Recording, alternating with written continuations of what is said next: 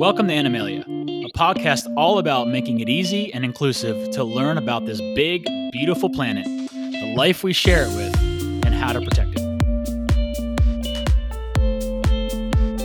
Earlier this summer, we debuted our first multi-part series called The American War on Wolves.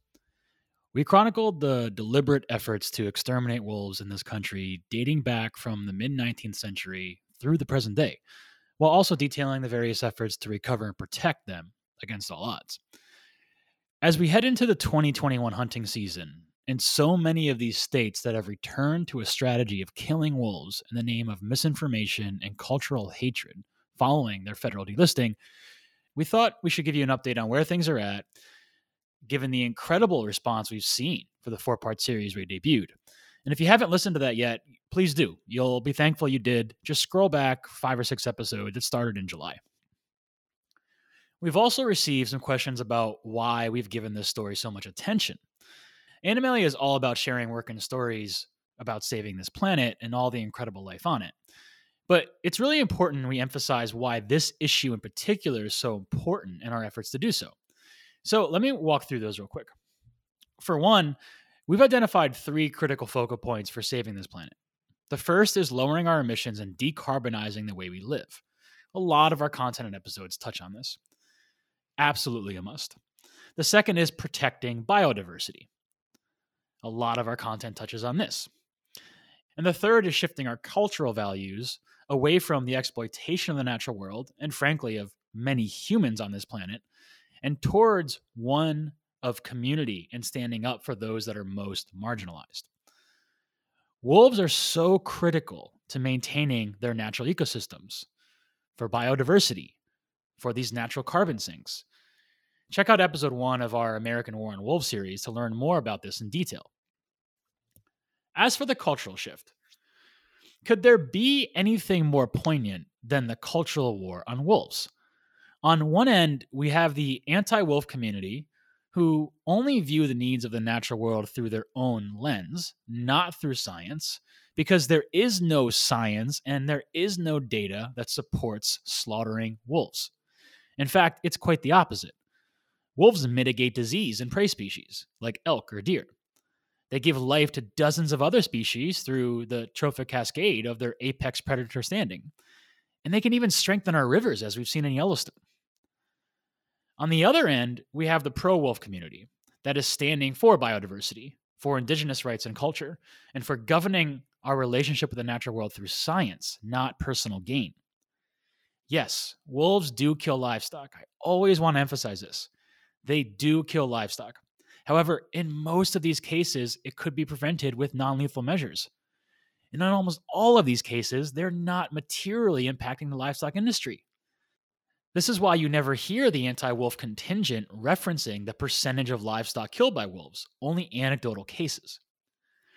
As for protecting hunting rights, there are many hunters out there who understand wolves are their allies in keeping prey species healthy and flourishing, and pose no threat to their way of living.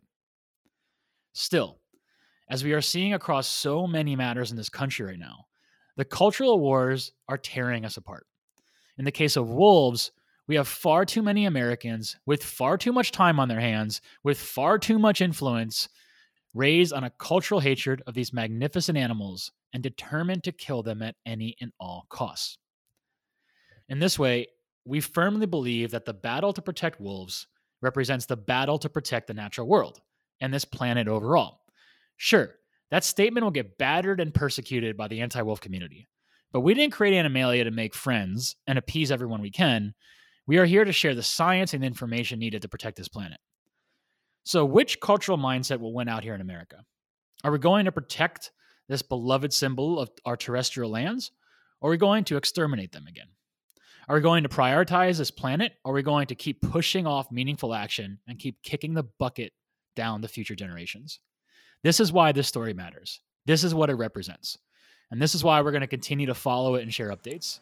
And this is why we hope you get out there and talk about it too.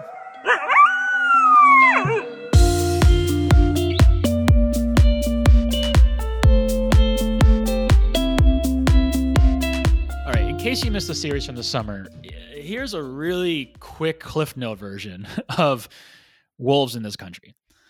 We've been eradicating wolves dating back to the settling of the West in the mid 19th century. They were killed in the name of progress, wiped out much like the Native American tribes that revered them. Wolves were all but gone from the lower 48 states by the time they finally received some protection in the form of the 1973 Endangered Species Act. The only problem was that the agency that was meant to deliver that protection, the Department of Fish and Wildlife Service, has been completely ineffective due to their deep ties with U.S. agriculture and just, frankly, mismanagement. It took 20 years following that act to actually kick recovery efforts into full gear when wolves were reintroduced to the Yellowstone National Park in 1995. In the 2 decades that followed, those wolves migrated to other Western states, some doing a better job protecting them than others, while the actual enforcement of federal protection has been kind of stuck in first gear. The gray wolf in the northern Rocky states has seen more recovery success in the last 25 years than the Mexican gray wolf in the southwest U.S. or the red wolf in the east and southeast. Then came January of 2021. Just 2 days before the insurrection on our capital, Donald Trump officially removed wolves from the federal protection list. Why did he do that? Well, because he's a douche lord. And with that, states were able to draft their own policies and rules for wolf protection. States like Idaho, Wyoming, Montana, and Wisconsin raced right back into exterminating wolves, while states like Oregon, Washington, Colorado, and California doubled down on protection. Although even in those states, in the rural counties where wolves reside, some are disregarding their state's position. It's been a really, really tough year for wolves in this country, and a really brutal year for all of those people out there fighting for their protection. They are back on the brink of collapse. We will not save this species long term with only a few states holding up their end of the bargain. Wolves are migratory animals who can move a great deal, especially when mating and forming a pack. They know nothing about state boundaries. Most states define wolf hunting season as November 1 to February 28. Well, unless you're Wyoming and you celebrate killing wolves all year round. So, where are we at going into this hunting season? That's the focus of this episode and this update. Well, let's start with a little bit of good news. I mean, Lord knows we could use it here. So, update number 1, federal protection.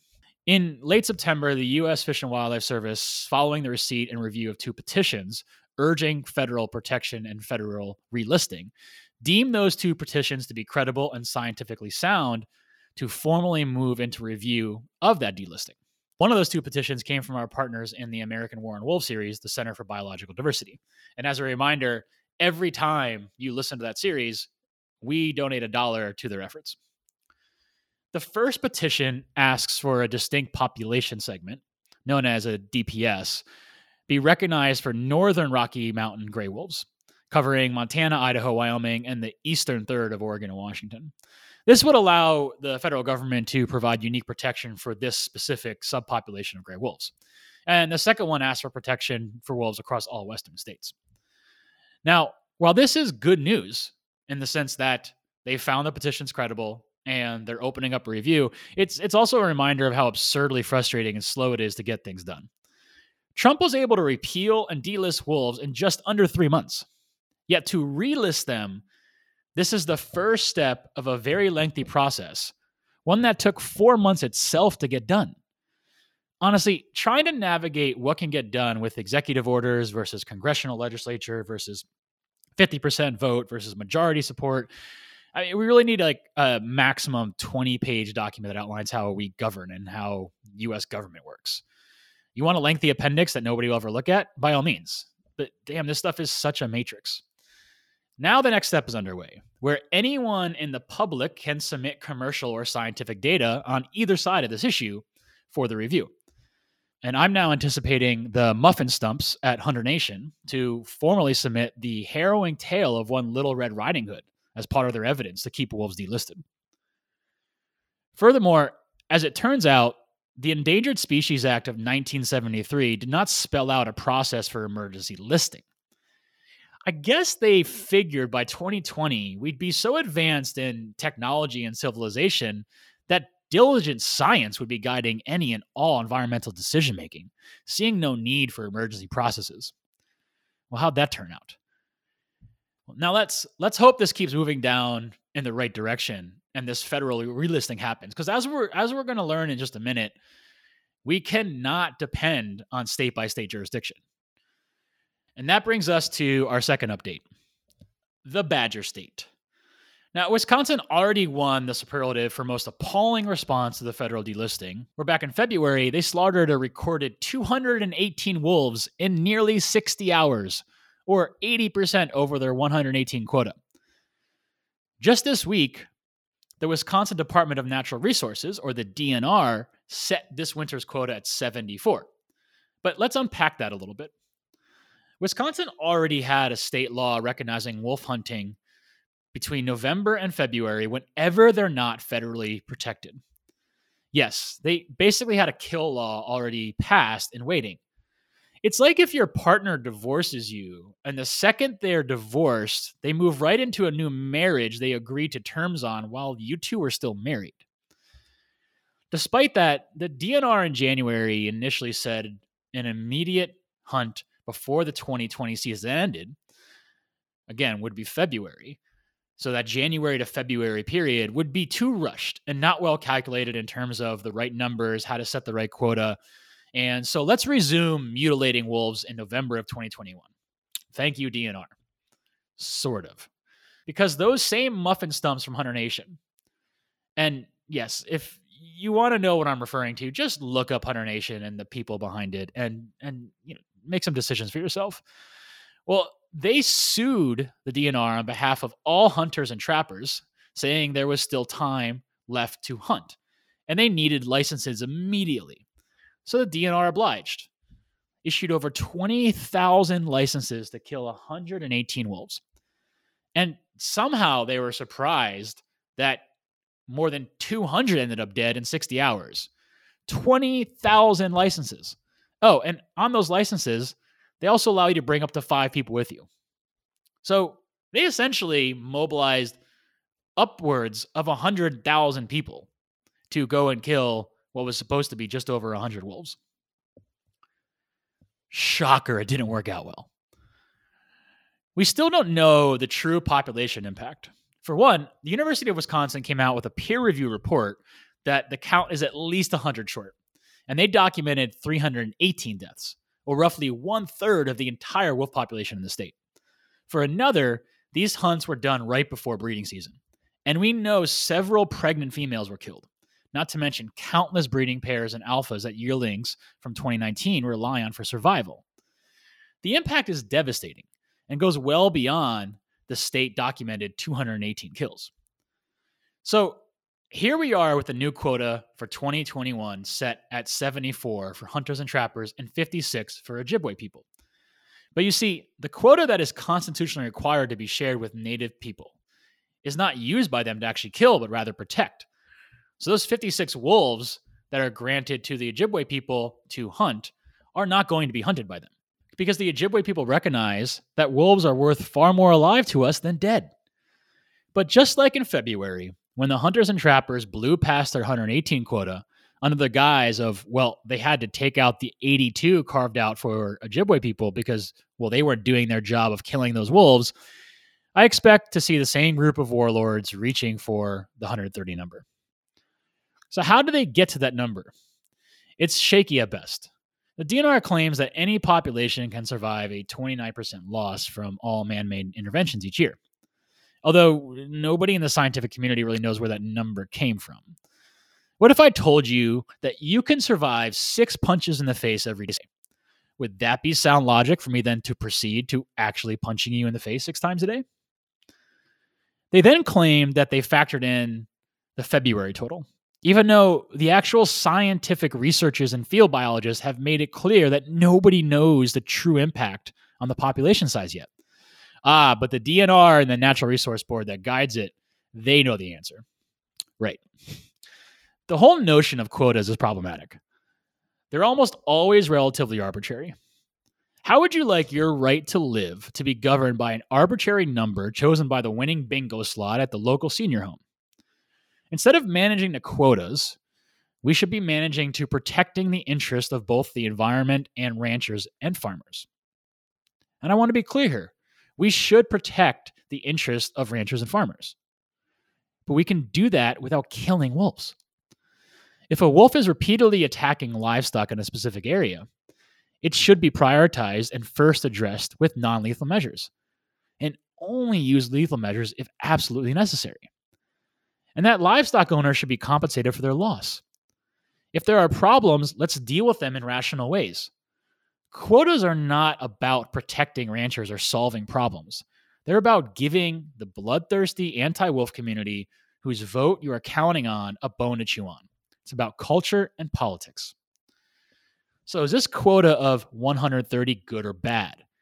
Well, it's less than the total from February, which was 118 for hunters and 82 for native communities. Look, any wolf death is bad right now. The species is incredibly threatened and only occupying 8% of their natural range. So let's start there. Any wolf death right now is not necessary, is not helpful, and is not needed.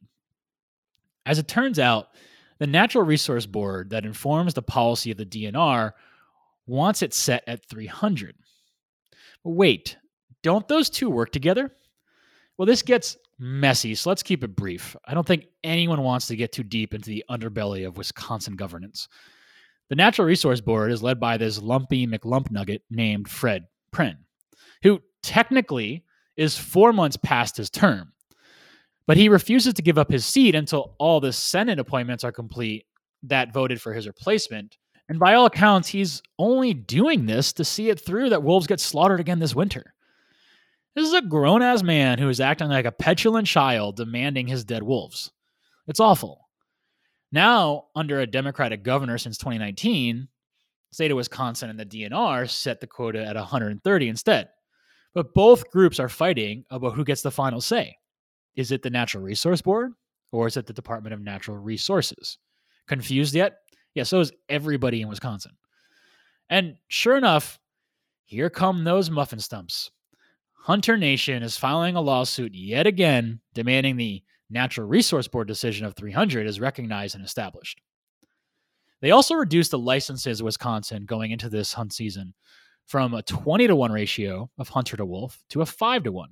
Now, this may seem like a good thing, right? Fewer hunters means smaller chance for overkill, and not so fast. Fewer hunters can also mean a longer hunting season.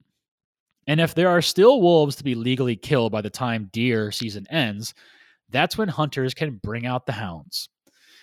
Hounds not only provide more torturous and efficient kills by chasing wolves to the point of exhaustion for the hunter to then easily kill it, well, they also sometimes fall victim to a desperate wolf fighting for survival. And then that turns into a media firestorm of wolves killing our dogs. Complete spin and misinformation taken out of context that is used to maintain support for their determination to extinguish the gray wolf. Wisconsin is a mess. And the victims are the wolves, the indigenous people that care so deeply about them, and the ecosystem health we rely on. There is hope that the state is going to get much more diligent about the quota and ensure they don't see a repeat of February, but color me skeptical. The track record here isn't very good. So that brings us to the third update. Colorado, and with it, Wyoming. Now, talk about two neighbors on very opposite ends of the wolf spectrum. Colorado in November of 2020 passed a proposition to recover and protect wolves and have seen the first legitimate pack living in the state in 2021 in nearly a century. Meanwhile, Wyoming allows for license-free wolf killing year-round in 85% of the state, where wolves are seen as predatory animals that can be killed as consequence-free as killing a rat or a bug by literally any means. In Wyoming, you can run over a wolf with a snowmobile or drop explosives into a den to wipe out some pups. These two neighbors are like a Proud Boy charter leader living next to the fundraising organizer for AOC. This leads to a clear example of why we cannot just leave wolf protection to state-by-state jurisdiction. At least 3 of the 4 wolves in Colorado's Pioneer Pack have been killed. There's belief and hope that the 4th wolf is still alive, but conservationists are still trying to get a visual confirmation. Why did they die? Well, because they briefly crossed into Wyoming. And again, in Wyoming, outside of a few semi protected zones in the northwest of the state around Teton and Yellowstone parks, wolves are seen as predatory animals that can be killed without license year round. A pack that briefly wanders into Wyoming doesn't stand a chance. Wolves move a lot. Yes, packs themselves tend to have set territories, but those territories are expansive. And packs also split, and new packs form all the time. When a young wolf leaves a pack to start his own, he can roam hundreds and even thousands of miles looking for a mate. They know nothing of state borders. You can't put up a sign that informs the wolf, hey, if you cross this invisible barrier, you're probably going to die. One of the hallmarks of conservative principles is less government, to allow states to govern themselves without federal involvement around the principle that the states know what their people want and need better than the federal government does. And yes, in theory, that may be true, that state legislators are closer to their constituents than the federal ones. However, wolves should not be seen or governed as state animals. They represent ecosystems that cross state lines. As an example, I was proud, as many others, to see Liz Cheney stand up against Donald Trump as a Republican and vote for his impeachment. But she's been clear as a senator from Wyoming that she opposes any and all form of federal protection for wolves, and is firm that Wyoming should get to govern wolves to their own accord. So if a protected pack from Colorado ends up in Wyoming, however briefly, well, shame on those wolves. It's also worth mentioning here the Green River. The Green River is one of the last few connective tissues between the northern and southern Rockies. It serves as a natural wildlife corridor, and we need these corridors to maintain biodiversity because so much of wildlife is indeed migratory. Many apex predators need large amounts of territory to avoid conflict. And since we no longer have vast, sprawling, unsettled space in the West like we did 200 to 300 years ago, we need to protect these corridors if we want to maintain U.S. wildlife. Again, only federal protection can do so because they cross state lines. The loss of Colorado's Pioneer Pack is tragic and heartbreaking. Less than a year into Colorado passing the law to recover the species, it hurts the positive momentum a bit, but there's still hope that Colorado can revive their wolf population. Some are turning to the southern part of the state now to support Mexican gray wolves and hope that they might migrate from Arizona in the future if the Mexican gray recovery program then expands. Well, that brings us to our fourth update, the capture of Anubis.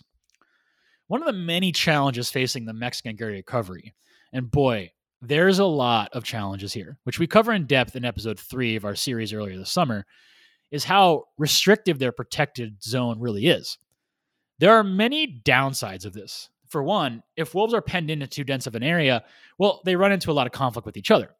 It can also lead to issues such as lack of genetic diversity if yearlings can only mate with related pack members. And it can lead to higher chances of surrounding livestock conflict due to competition over more limited wild prey. Well, Anubis was having none of that. In pursuit of a mate to start a new pack, he recently roamed north of the I-40 towards Grand Canyon National Park, some 200 miles from the protected zone. However, once spotted, the Fish and Wildlife Service captured and returned him in August. This frustrated biologists who recognize the need for wolves to be able to, be a wolf. And that means leaving your territory when you start a new pack. Anubis was feeding on elk, had zero conflict with wildlife, and zero conflict with people. Just minding his business, doing his thing. Even more, local Arizona residents say they wanted to see wolves in northern Arizona. They were excited to see Anubis. They want to allow them to expand and restore healthy biodiversity to their forests. This is common in a lot of states. The majority of people in Wisconsin want to protect wolves. Majority of people in a lot of these states that are not protecting wolves actually want wolf protection. It's the small minority but the immense power of the ranching community and that traditional anti-wolf culture that is governing. But the Fish and Wildlife Service did not oblige allowing Anubis to do his thing. And on one hand, one can understand why. They're worried, and rightfully so, that Anubis would be killed if not in his protected zone. They're probably right. He probably would be. There are hundreds of thousands of people in this country who want to see wolves exterminated. And yes, they're a true minority in terms of overall population, but not in terms of influence. The issue here is not about whether the Fish and Wildlife Service did the right thing in returning Anubis. The issue is, why don't we expand the protection zone to the entirety of the state? The state parks and wildlife will benefit. Arizona tourism revenue could benefit, as we've seen in Yellowstone. Could there be livestock conflict? Yeah, but there always will be. However, measures can be taken to mitigate it, and those losses can and always should be compensated in full. Again, I always want to stress when we cover this story, we should and absolutely must protect the interests of ranchers, but we can do that without killing wolves. Finally, let's finish with updates on two more of the problematic states right now, Idaho and Montana. So, which do you want first? The bad news or the bad news? Look, I know this episode and this update seems all doom and gloom right now, and so much of our focus here on Animalia is on positive developments and breakthroughs and fighting for this planet. However, this is happening in our own backyard here in the US, and how we handle this will be a hallmark and signal of our relationship with the natural world for decades to come. It's not great news right now, but these developments need to be out there in the open so more people are talking about it and urging their state representatives to stop exterminating wolves. This is not the 1800s anymore. We can't keep going forward with policies and mindsets that are clearly outdated and destructive to the environment, to protecting the few natural ecosystems we still have left. So we're going to keep these updates coming. Let's do Idaho first. The recent news here is that in addition to the bill they passed this spring declaring death to 90% of the state's wolves, well, they now passed a law essentially bringing back a bounty program. Talk about the 1800s. Just this last week, Idaho officials formed an initial pool of $200,000 that will be provided as reimbursements for those killing wolves. As much as $2,500 per wolf for kills made in areas where wolves are chronically preying on livestock. So what does that mean exactly? It's pretty suspect. To qualify, the area has to have at least one confirmed or probable depredation for 5 years in a row. A probable death. Are you kidding me? Who is defining the probability? What's to stop an anti-wolf rancher from finding a dead cow down by a stream, let's say due to toxins running through our water systems, and just saying, well, probably one of those damn wolves. Let's report that. The loopholes in these policies are borderline insulting to even basic human intelligence. Even more problematic, the law expands killing methods to now include dogs. And we've seen and discussed how problematic this is in Wisconsin. Idaho continues to go in the wrong direction, against science, against data, against environmental needs. And finally, Montana. Probably saddest one of them all. Sorry. Where just 1 week into the hunting season, 1 week in, 3 wolves from a Yellowstone pack have been killed.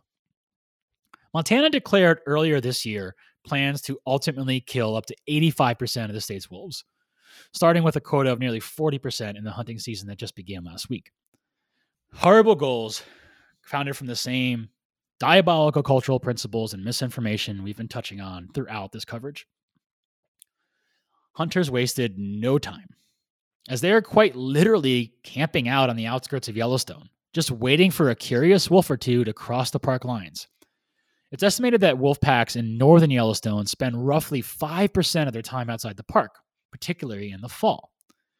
Under federal protection as an endangered species, that 5% of the time they roamed outside the parks didn't really pose much risk to wolves, and by all records and documents, has never posed risk to livestock. However, without that protection, Montana hunters have been unleashed. And again, these are not wolves who came out of the park and killed livestock. These are not wolves who fully left the park to take up new territory in a livestock area. These are wolves who know nothing about invisible boundaries and are just out looking for wild prey, who would have returned to their den back in the park come evening. How do we know they would have returned? Well, probably because the wolves killed here were 2 pups and 1 yearling, not yet old enough to migrate and form their own pack, not yet on the pursuit of a mate. At this age, especially the pups, they rely on the pack for survival. The yearling was likely practicing guardianship, preparing to one day soon leave the pack, but that's not really what was happening here. Now they're dead. The Junction Butte pack they belong to are the most observed pack in Yellowstone from a tourist standpoint due to the accessible view of where they den. This pack alone may have brought in up to $10 million in tourist revenue for Montana in the last year. So why are we legalized killing them so haphazardly? There is no data or scientific evidence to support what is happening right now across Montana, Idaho, Wyoming, Wisconsin. Only anecdotal stories of livestock depredation, misinformation on threats to natural prey, complete out of context spin on deaths to dogs in the case of Wisconsin, and most of all, cultural warfare. Protection efforts in Colorado have already been hampered by neighboring state policies with the loss of the Pioneer Pack.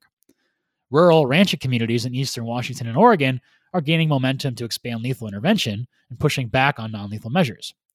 And the Fish and Wildlife Service continues to completely mismanage the recovery program in Arizona and New Mexico. There is hope that the federal government can step in.